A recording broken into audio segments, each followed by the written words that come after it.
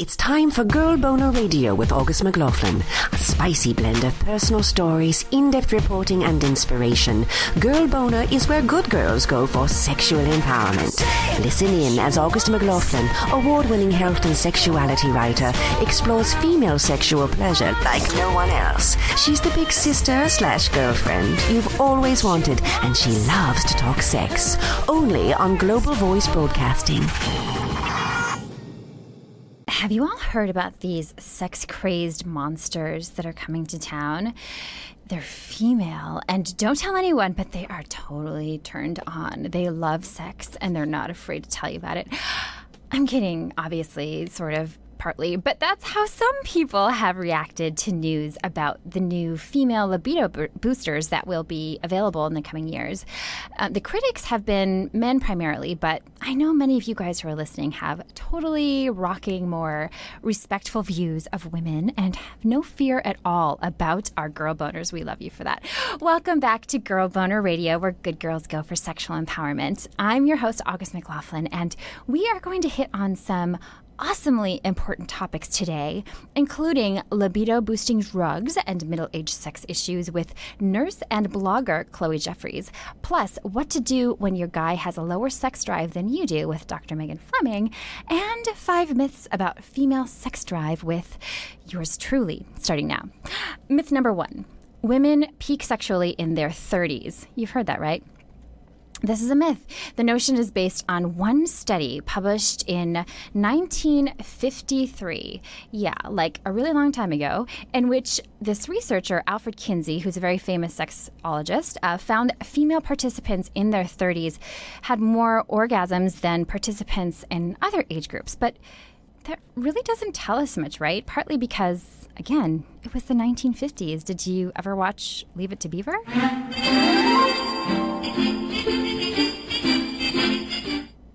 More often, and hopefully, we gain something else that boosts sex drive over time, and it's not age, it's confidence.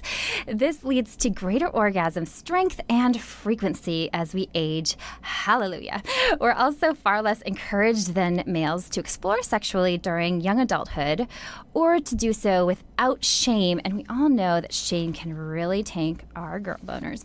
Myth number 2, guys think about sex every 7 seconds. Okay, let's count that out. 7, 6, 5, 4, 3, 2.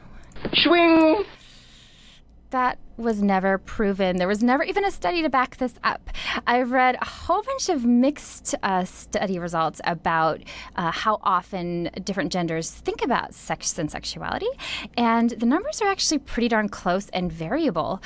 Guys shouldn't feel pressured to be turned on 24/7 or at the drop of a hat or your pants, and we gals shouldn't feel shame if we desire it more often or less often. It's all variable. Myth number 3, women want fewer sex partners than men do. That can be true. That does not necessarily have to be true. It really depends on the person, but large-scale research shows that and this was published in the Current Directions in Psychological Science, actually, used statistical controls and showed that males and females desired the same amount of partners. The study also showed that men are a lot more likely to exaggerate their sexual partner total, and women tend to round the number down. So again, we just can't kind of lump everybody into these huge generalizations. We're a lot more alike than we realize, but we're also very unique as individuals. Sexuality is unique. It's our own. We're all different, and that is totally okay. In fact, it's awesome. Myth number 4, casual sex appeals less to women than men. You know, I thought I wasn't allowed to have casual sex forever, so why would we, know that we enjoyed it if we thought it was like this horrible thing that would send us to hell? So here are the facts. A bunch of studies recently showed that men and women desire casual sex equally. This primarily looked at younger generations, like in their 20s. So I know that things have changed a little bit, which is good. But women are more likely to experience shame and depressive moods afterward because, again, they don't feel as free or comfortable, or for whatever reason. There are multiple reasons, and it's very complex in some ways. And certainly, I'm not saying that we all need to desire casual sex, but that is a myth that men are the ones who want it and women just don't. Myth number 5, emotional intimacy guarantees high sex drive and great sex. Nope, not even for women. The stereotype is that women need to be all super emotionally connected and ooey-gooey, hallmarky to be turned on, right?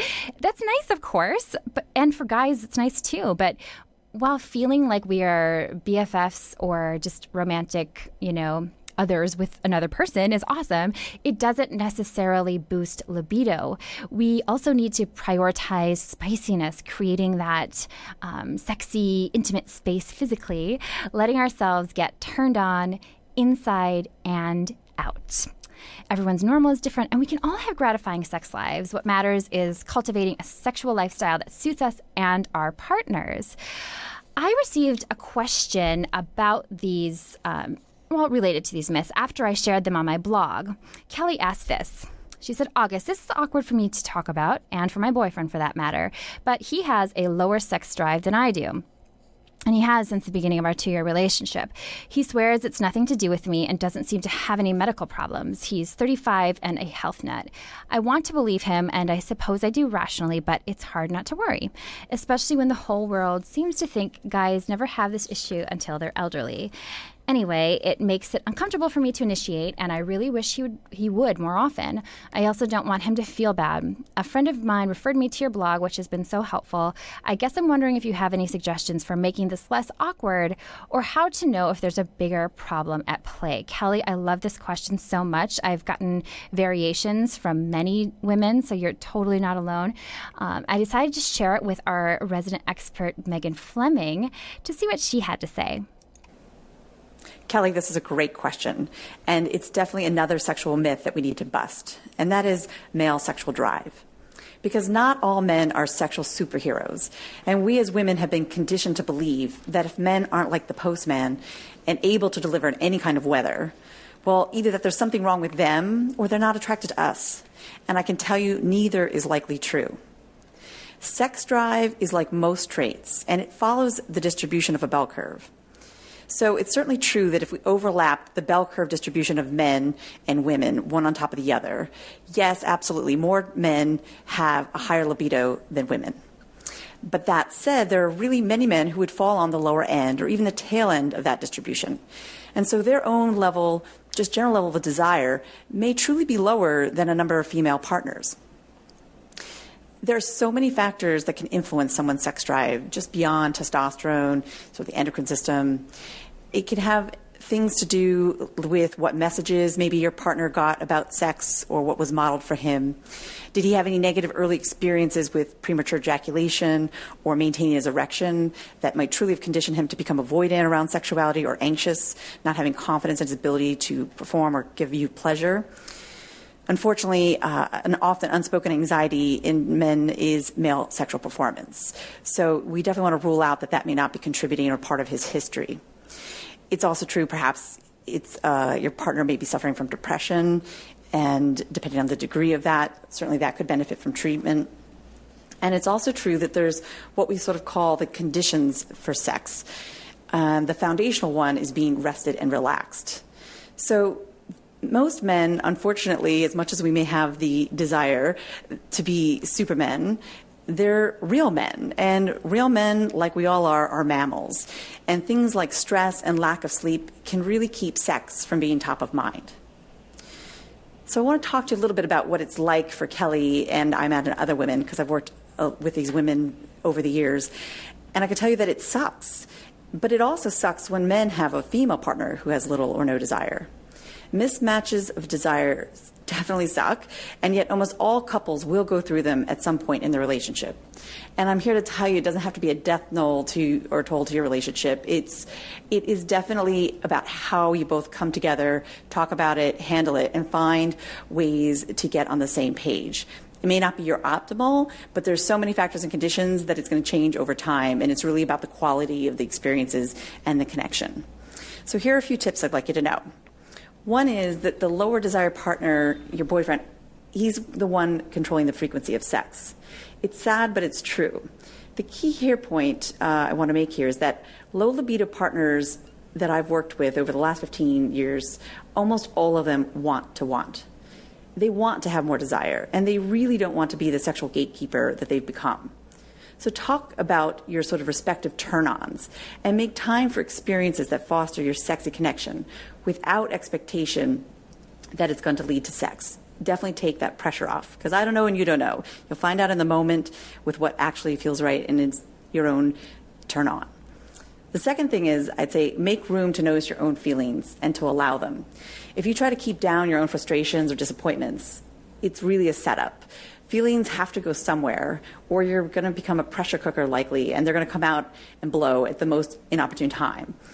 So I say that it's so much easier for your partner to be able to hear you and come together to create more opportunities to take advantage of your own personal best conditions for sex when there's just sort of a lower level of disappointment in the air. And again, those feelings are completely normal. And if you find it's hard and you don't always want to have that conversation with your partner, maybe it's a girlfriend or a therapist, you shouldn't have to be alone dealing with those feelings, because I can tell you absolutely you're not alone. The other thing you want to check out is, how does your partner understand and make sense of his own lower libido? Don't mind read, because I'm willing to bet, honestly, this has little or nothing to do with you. So many women feel that perhaps they're just not attractive enough, or it's your extra 5 to 10 pounds that might be turning him off. Ladies, I've worked with hundreds of these men, and it's not you. It's their lower libido, stress, and may even be low T. And I bring that up again because men, as even in their 20s and 30s, can have low testosterone, reducing their libido. You definitely want to rule this out by going to a urologist, because if it's low T, there are absolutely effective treatments. And the fourth thing I would say, and finally, is don't let your frustration turn you into a bitch. Because for couples trapped in this pattern over years, it's not uncommon for that frustration to grow, and sometimes even to feelings of anger and resentment. And I can assure you there's nothing sexy or approachable about those kinds of feelings. So don't let this happen. Seek a sex therapist sooner than later if you develop a pattern of vicious negative cycles in how you respond to one another, or that you're not even responding to one another at all and you're avoiding one another. These cycles would drain anyone's libido. And it's also not uncommon for the higher libido partner to shut down their own sexuality. Again, that's a warning sign. Masturbate to keep your own sexual pilot light on, to feel and enjoy your own sexuality, and invite your partner to stimulate you and play with you, even if they are not in the mood to receive. So I hope these tips are helpful, Kelly, but if not, or not enough, or you want a little more, please reach out. I'd be happy to talk with you one-on-one to explore some others. The key to any sexual relationship is having many tools in your toolbox. Such fantastic advice, right? I think that was very informative. She covered so much. Thank you, Dr. Megan. And Kelly, I hope that was helpful. I imagine there were some nuggets in there, if not many, that struck a chord with you and other listeners out there. But certainly, if you have any more questions, do reach out. Dr. Megan can be found at greatlifegreatsex.com. And you can also follow her on Facebook and Twitter. Her handle is @MeganFleming, PhD. Now for today's featured guest. Chloe Jeffries says she has been enjoying sexual pleasure since a very early age, even though it filled her with guilt and self-loathing. I bet many of you can relate to that. Raised in a very religious household, as a teenager, she masturbated with her back to a portrait of Jesus her mother hung on her bedroom wall to keep her sexually pure. That left a mark, as you can imagine. Today, Chloe writes about female sexual issues on her blog, which you can find at chloeofthemountain.com. She's also a labor and delivery nurse with over 20 years experience, and I'm just so excited to have you here, Chloe. Welcome. Thanks for joining me. Oh, thank you for having me, August. We've been talking so many times about getting together. I'm glad it happened today. Absolutely, absolutely. I believe we started out, we were on a panel about sex and body image. Gosh, it must have been a couple of years ago now. And yeah, I'm a fan of your blog. I love you're outspoken and funny, and so you have so much knowledge to share on this topic, which we haven't covered. We haven't covered middle-aged sex on my show yet. And actually, I know we're going to talk about estrogen, and I often Google quotes before a show, and when I Googled estrogen quotes, almost none came up. I got 2. There were tons about testosterone. Here are the... I thought, are there any estrogen quotes? I couldn't imagine any. So what are they? There's 2. One... I'll start with the bad one. The first comes from a thriller author, Mary Hogue. She said, estrogen-deficient women are nothing but the walking dead. Which, yeah, Don't worry, the other one's a little bit sunnier, I think. The other one is unknown, but it came from somebody who's unknown. Never underestimate the power of estrogen, which I think can be interpreted in multiple ways. And I like to see the power of estrogen in a positive light, and I think it doesn't get enough credit. So could you tell us, because I know during middle age, our estrogen levels can drop. What happens when it does? Well, it's a sad story when our little ovaries dry up and die. There's sad, and there's a good part too. Estrogen, I believe, is a bonding hormone. So if we look at things, I look at our bodies from a very biological standpoint. I'm a nurse, I've taught biology, I see it in that way. And so the purpose of estrogen really is about getting us pregnant and making sure our offspring survive. And, in a natural world, women desperately need a man dedicated to them and her children to live and survive. And so estrogen helps women put up with basically a lot of shit. And I'm not sure if I'm allowed to cuss on your show, but it does. And it's a bonding hormone. So is oxytocin, which is produced when we have orgasm or when our nipples are stimulated. The female hormonal cycle is built for making babies and keeping us bonded to a man who is dedicated to make sure that we and our children survive.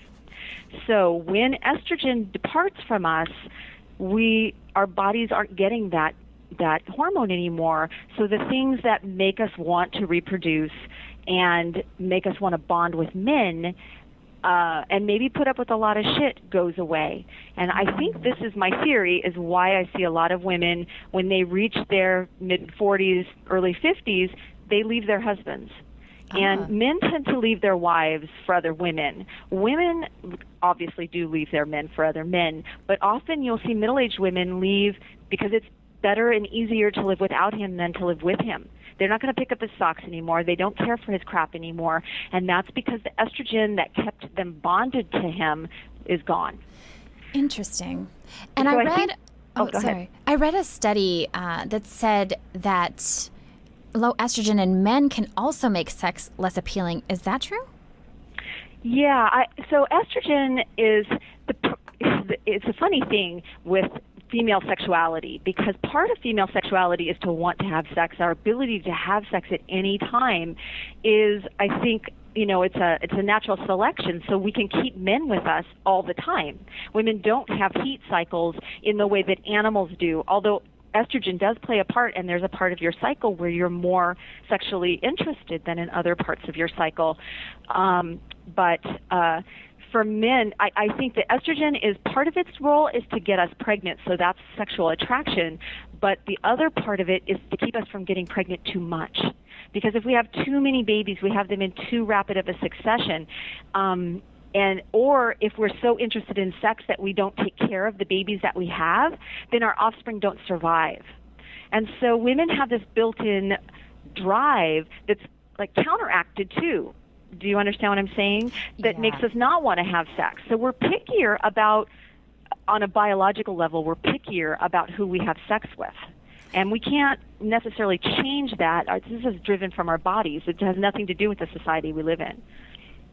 Interesting. Yeah, that is really interesting. And it's interesting because our culture and, the options we have changed so much. And, so, like I don't have kids. I'm not planning to have kids. But from a biological standpoint, estrogen, that's, like you said, it was just what it's there for initially, was for reproduction. So I could see that. That's very interesting. And I know, so you said that, that women can feel less interested in sex, less attracted, put up with shit less. I read that they're more prone to lower moods as well, and it can also affect the way that the vagina lubricates itself. What is vaginal atrophy? Yeah, that sucks, doesn't it? So that it's interesting. I get all kinds of I'm on Medscape email lists, and doctors and researchers into this issue are trying to come up with new names. And I don't remember what the current name is. They've come up with some other name for this condition because women, believe it or not, and it's going to be shocking, don't really like to have their vaginas referred to as atrophied. And so they're trying to figure out some other name for it. Well, as our vaginas and our urinary tract system in the female are really kind of one and the same, and they've been treated as two separate things, but they're not. They're really our genital urinary systems are combined. And estrogen plays a huge part in the tissue in our vagina, in how thick it is, not just how it lubricates, but how it heals. Sex can be, even when it's not rough, it's a rubbing against really delicate tissue. And so that tissue has to heal really fast. Your tongue is the fastest healing organ. Well, the vaginal tissue heals really fast too. When the estrogen gets depleted, the vagina becomes much more sensitive to the small little tears that happen during just normal intercourse. And so it's a drying. You're not getting that lubrication. The lubrication that's coming from the cervix isn't happening because that's totally estrogen driven.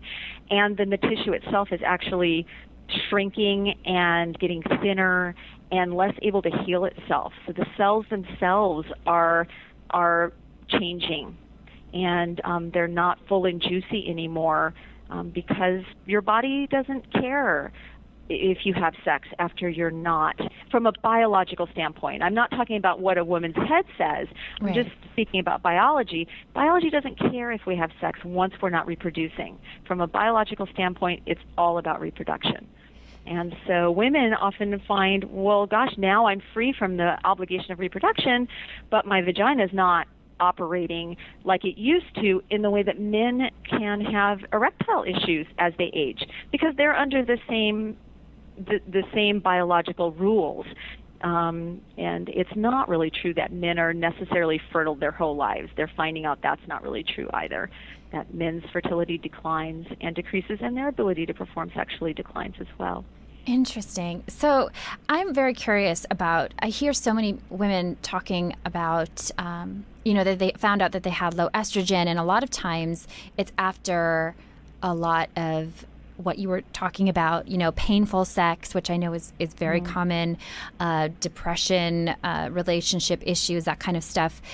Shouldn't we be having our estrogen levels checked regularly, or is that something that you kind of like wait for a sign? Well, the whole issue with estrogen really got complicated with the World Health Institute study that is pretty famous now. There was a big study. It was a longitudinal study, and tens of thousands, if not hundreds of thousands, I don't really remember the number, of women were on Premarin, which is an estrogen that was manufactured from horse urine. And they stopped the study in mid-study because the health risks of this estrogen were found to be, they couldn't continue, as it felt ethically, they couldn't continue the study without risking these women's health. And suddenly all the women in the United States their estrogen was taken away from them, and no more estrogen. And now slowly estrogen is coming back as should women have replacement estrogen or not. And really what the research is showing is that not one size fits all. Every woman needs to speak to her doctor about what estrogen, whether she should take it or not. And it's difficult to have, you can't have your estrogen checked easily. You have to have it checked, it's sort of a blood work every day for a month to see. And it's not just estrogen, it's progesterone, it's prolactin. I mean, we are a hormone soup, August. And so if you wanted to know the real status of your hormones, you would need to have it checked every day. But what they are finding is that the women who do best on estrogen replacement are the ones who start estrogen replacement as early as possible within the menopause cycle. And if you wait too long, then the ill effects of estrogen are more likely to happen. So women who do better or have less health effects from estrogen replacement, take it earlier. Don't wait. So if you start having hot flashes, if you start noticing vaginal dryness, if your periods become erratic or stop, that's when you need to see your doctor about talking to your doctor about estrogen replacement, not waiting. Okay. So you don't so then would the doctor then check your estrogen for you, or is it actually based on symptoms sometimes where it's just like, you know what, it seems like you have symptoms of low estrogen, so let's try this? It really depends who you see. It's, and this area, there is a lot of really good studies. Gynecologists do not talk to their patients about sex. They don't bring it up. They rebuff women's questions when women are brave enough to ask. Women really have to be wise consumers in finding a doctor that is going to address their estrogen depletion issues. And, if you go to a doctor and they say, oh, no, I don't give estrogen to any of my patients, you need to find another doctor. I don't care if that was the best doctor who delivered your babies and you love him or her. And let me tell you, just because you have a female gynecologist does not mean you're getting better care. That is a complete myth.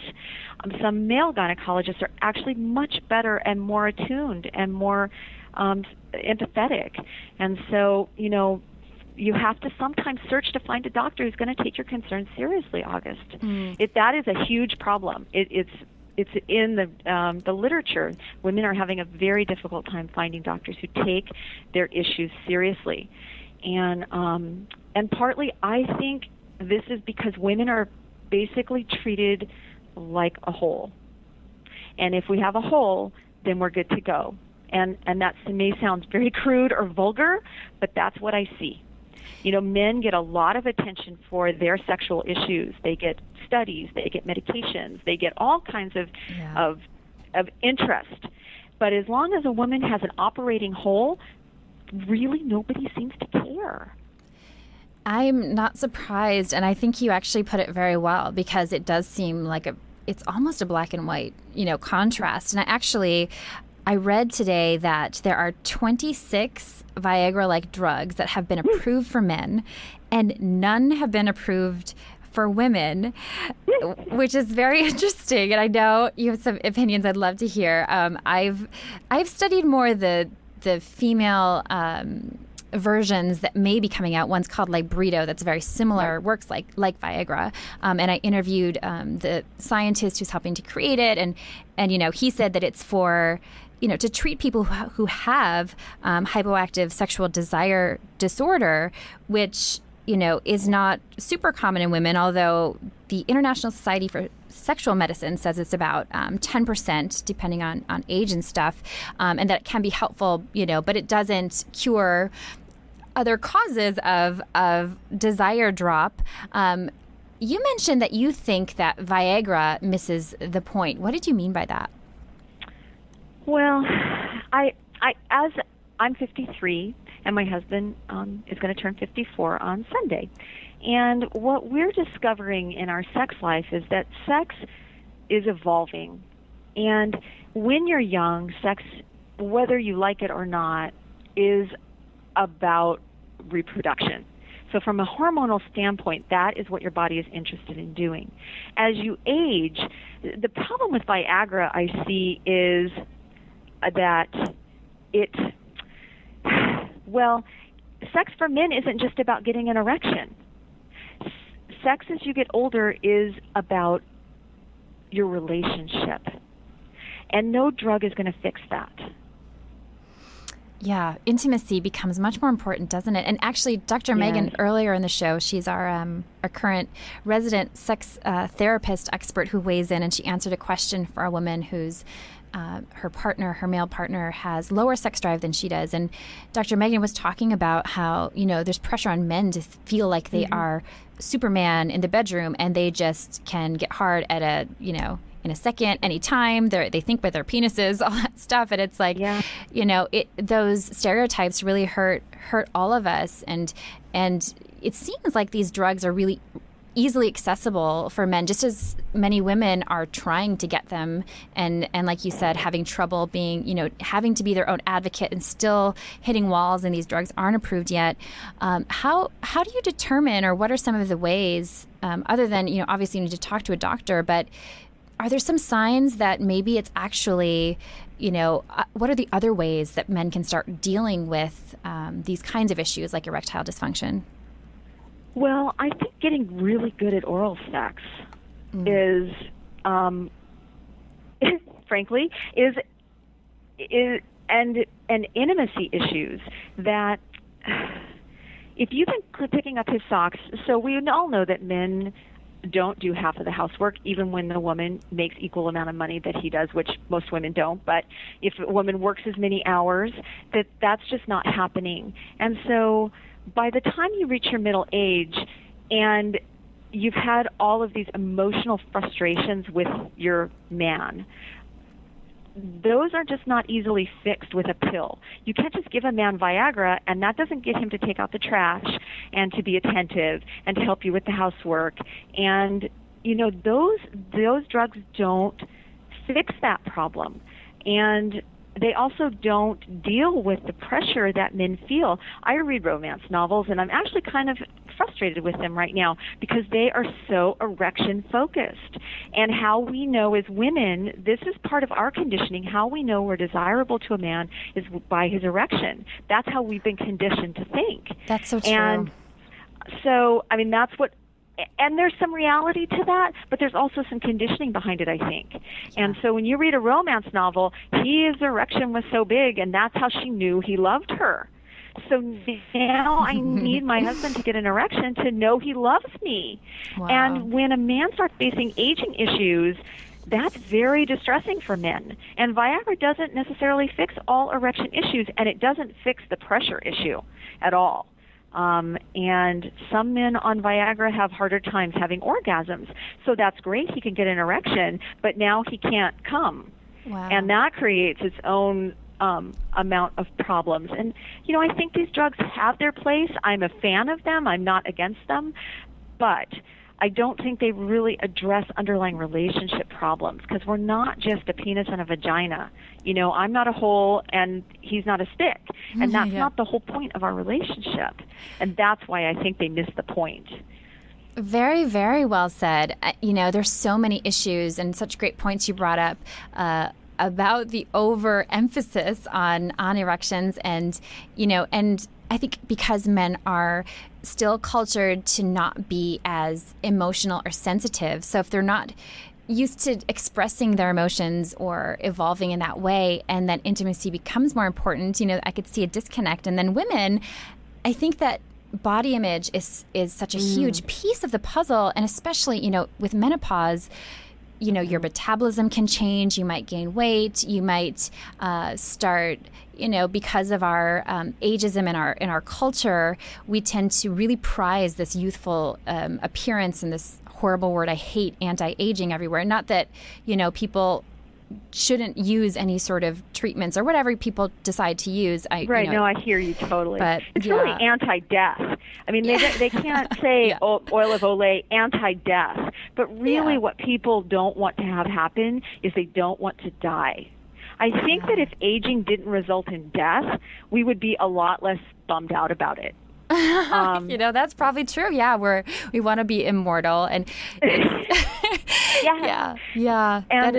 is true. And so that's I hear aging is just a number. No, it's a number that's closer to death. If aging were just a number and didn't lead to death, I don't think it would have all the stigma that it has. But it's deterioration. It's not being young and youthful. It's not just the way you look. It's I can't do the things I used to do physically. Sure. And even mentally, I'm just not what I was when I was in my 20s. And all of that's pointing me to an imminent mortality that I would, I'm in some denial about, frankly.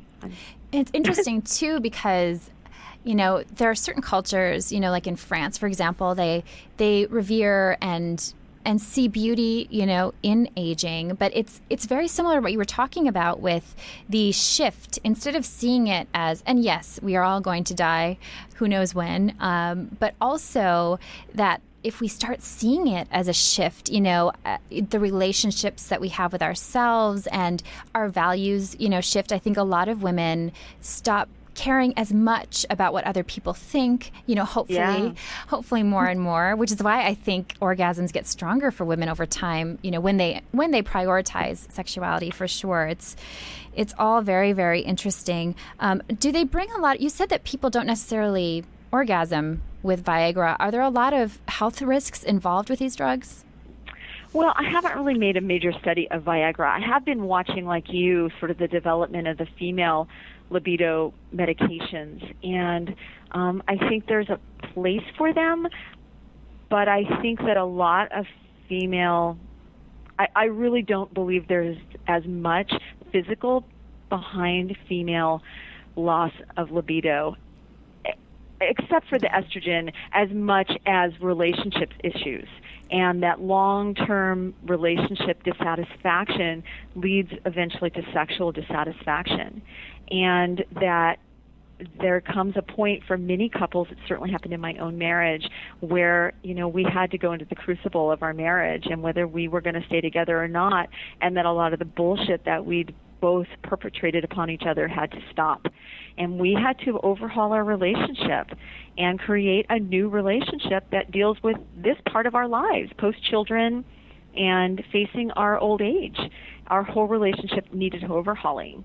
And that's very painful. And many people would rather go out and find another partner than face the pain of overhauling the relationship they're in.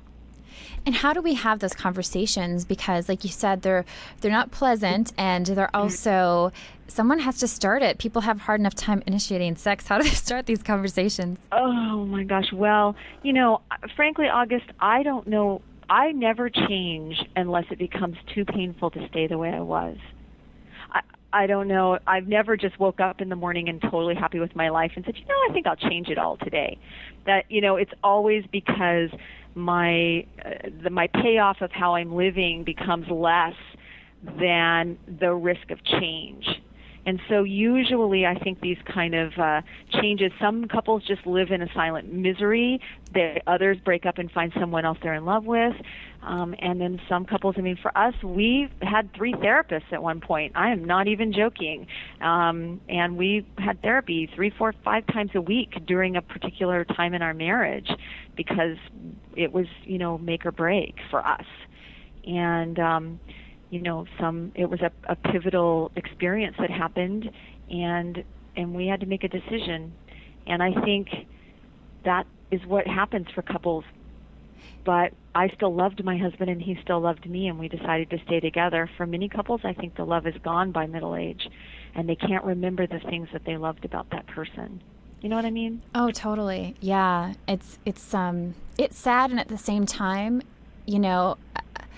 starting again, if that is the healthy thing, if it's not avoidant, if it's that there's love there and I don't want to do the work, I think that's tragic. But if it's, we have lost the love, we're not happy together, we're just doing this because it's somehow easier, but it's also harder to be so lonely in a relationship, Yeah. I was divorced very early, had a very early marriage, and that was not to draw a comparison because I don't think you compare that to a decade plus long marriage, but I think that renewal can be a beautiful thing, a restart, and middle age can also be this wonderful new beginning. What has been the payoff for you as far as, it sounds like you've done a lot of work on your relationship, on yourself. What are some of the things that people who are in that tough place right now, who are deciding to or wanting to decide to make a positive change, what are some of the rewards? Well, well, first of all, the sex was amazing. It was, when I grew up with a lot of religious guilt, and actually just because I felt I was raised in a very religious home, and the whole issue of reproduction and sexuality being so tied for me, menopause has been a great relief for me because now it kind of, I can't get pregnant at all at this point. So it doesn't really matter where my husband spills his seed.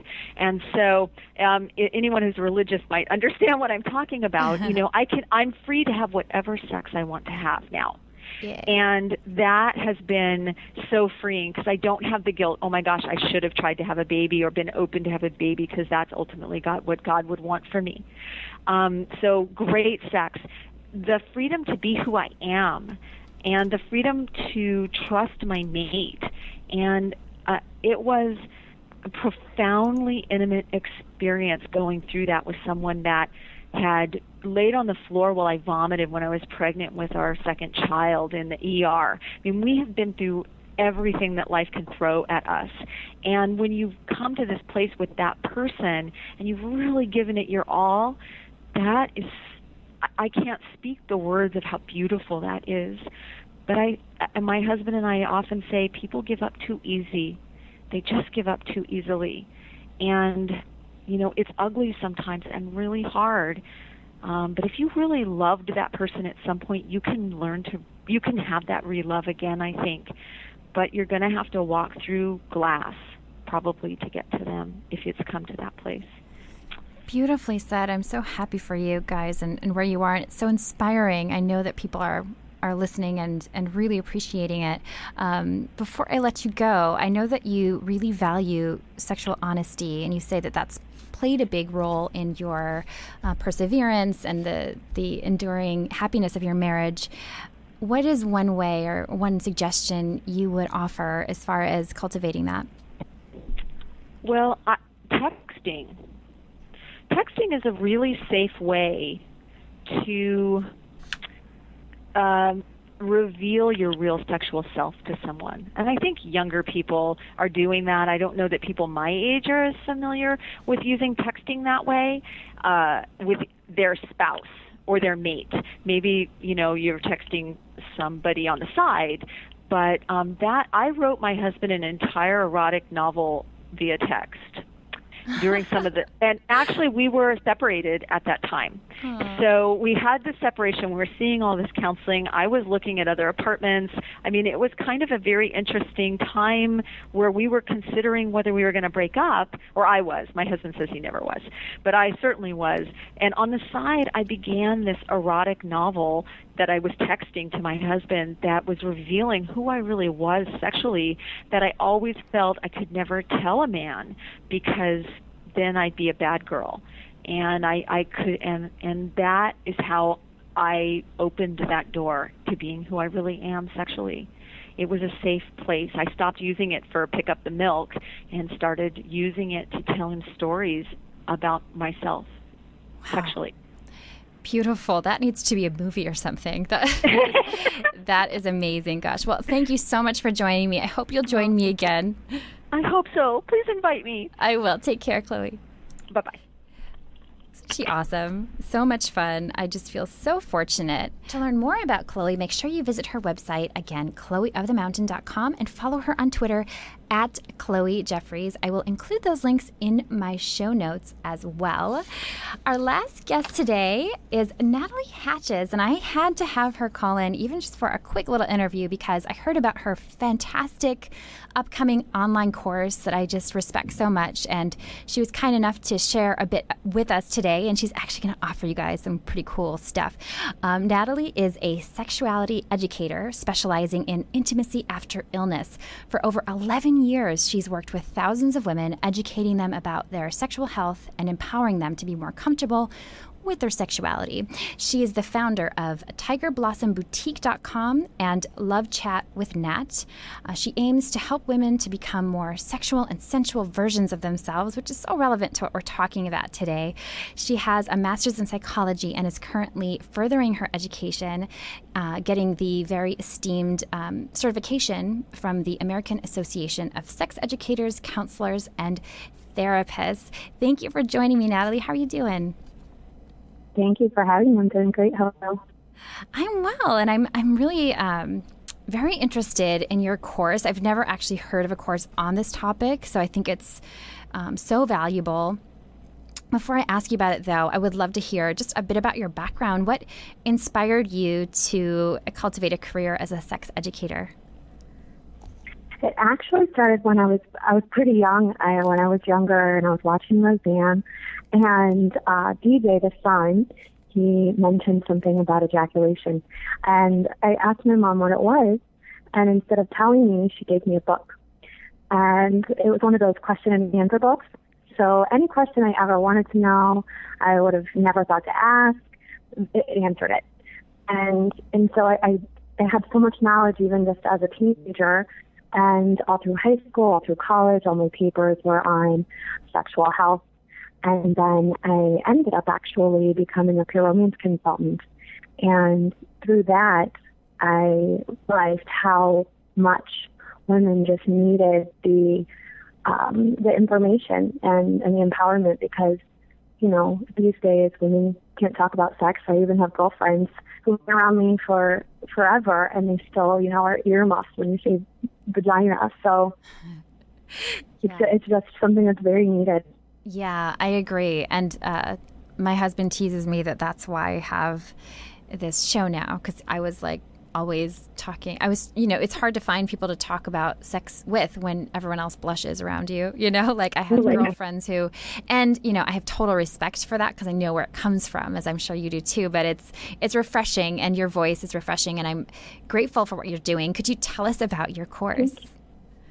Yes. So for the past 2 years, we've been working on a course on intimacy after illness. It's an 8-week transformational online course. So it has modules. You basically, you can go at your own pace, but it is set to 8 weeks. We are offering an extra 2 weeks in case the time just doesn't work with some people's schedules. But it's a holistic approach. So it's focusing on mind, body, and soul instead of just teaching them about sex and different foreplay techniques and things like that. It's kind of diving into a meditation that connects them to their inner self-healing, and we're also doing some nutritional tips to increase energy, which also obviously increases desire, yoga and other exercise techniques for a pelvic floor, sexual response cycle, just self-nurturing exercises. So it kind of just focuses on the whole body. And eventually, what we're aiming to do is to help instill more confidence and help the women to see themselves as a sexual being again. Beautiful. And when you say illness, so can this be any kind of illness, or is it a particular type? We originally had focused just on cancer, and then realized that all illnesses really kind of play a part, especially when you're taking medication, or if you're left with scars, visible scars and things like that, where we tend to, become self-conscious. So really, it's any illness, anything that has played a part in your life that has taken away that sexuality and sensuality aspect. Awesome. That's so great. I hope anyone who's out there who's listening and is compelled, is interested in this, I'm going to share more information on my website. But just so people know, how can they sign up, and what are you offering to the Girl Boner fans? So to sign up, you can go to www.lovechatwithnat.com/go/8-week course. And what I'm offering is until Friday, in 2 days, on the 17th, if they use code GIRLBONER, they get $200 off. And then we're also offering a bonus, Anna Ono Intimates. They just did a huge write-up about them. It's the new lingerie.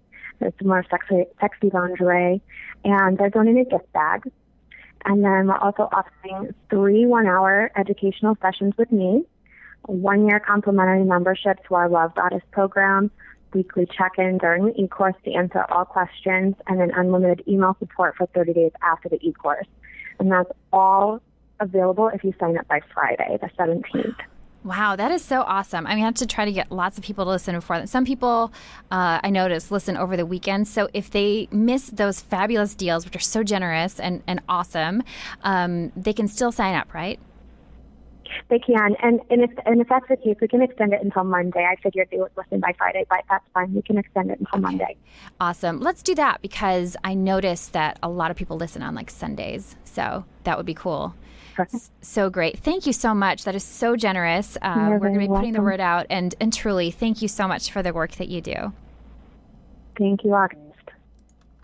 Isn't that great? I just admire people so much who are out there doing work that is so helpful to so many people. I hope you guys will check out her awesome class, and those bonuses sound incredible.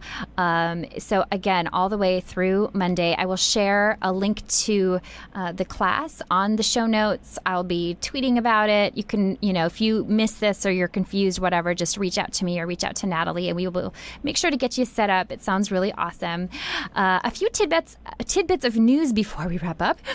First, I have have some fun news about our writing project. I have a new relationship advice column for the Good Men Project, which I'm so excited about. I really admire the work that publication, really their whole community, what they're doing is awesome. Check out their website regardless of if you read my column.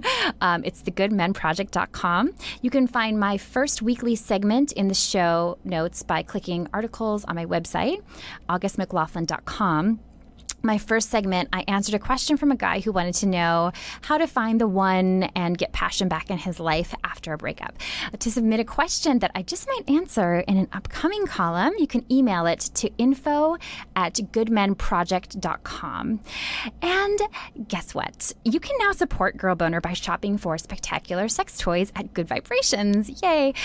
They are such a wonderful foundation. A portion of each purchase you make through the links on my websites will help all things Girl Boner, keep us spicy and strong. To peruse and purchase, visit my website, augustmclaughlin.com, or my blog, augustmclaughlin.wordpress.com, and just click on the Good Vibrations ad in the sidebar. Girl Boner only gets credit if you use those links. Last but far from least, starting next week, many of my episodes will be filmed, you guys.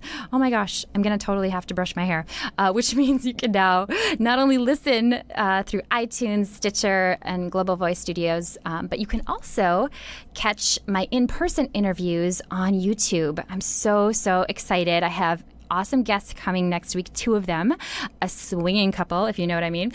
Stay tuned for more details. Whatever you're doing to support us, whether you're just listening or there's no just about that. Whether you're listening, which is the hugest gift, subscribing, reviewing us on iTunes, or spreading the word, I cannot tell you how grateful I am for every single one of you. Thank you so much. Even those of you who don't agree with me a lot of the time, if you don't, I still appreciate your listening, because I know that, it takes a brave and strong person to have their beliefs challenged, and I'm always open to hearing your thoughts. So thank you so much. Until next time, have a beautiful Girl Boner embracing week.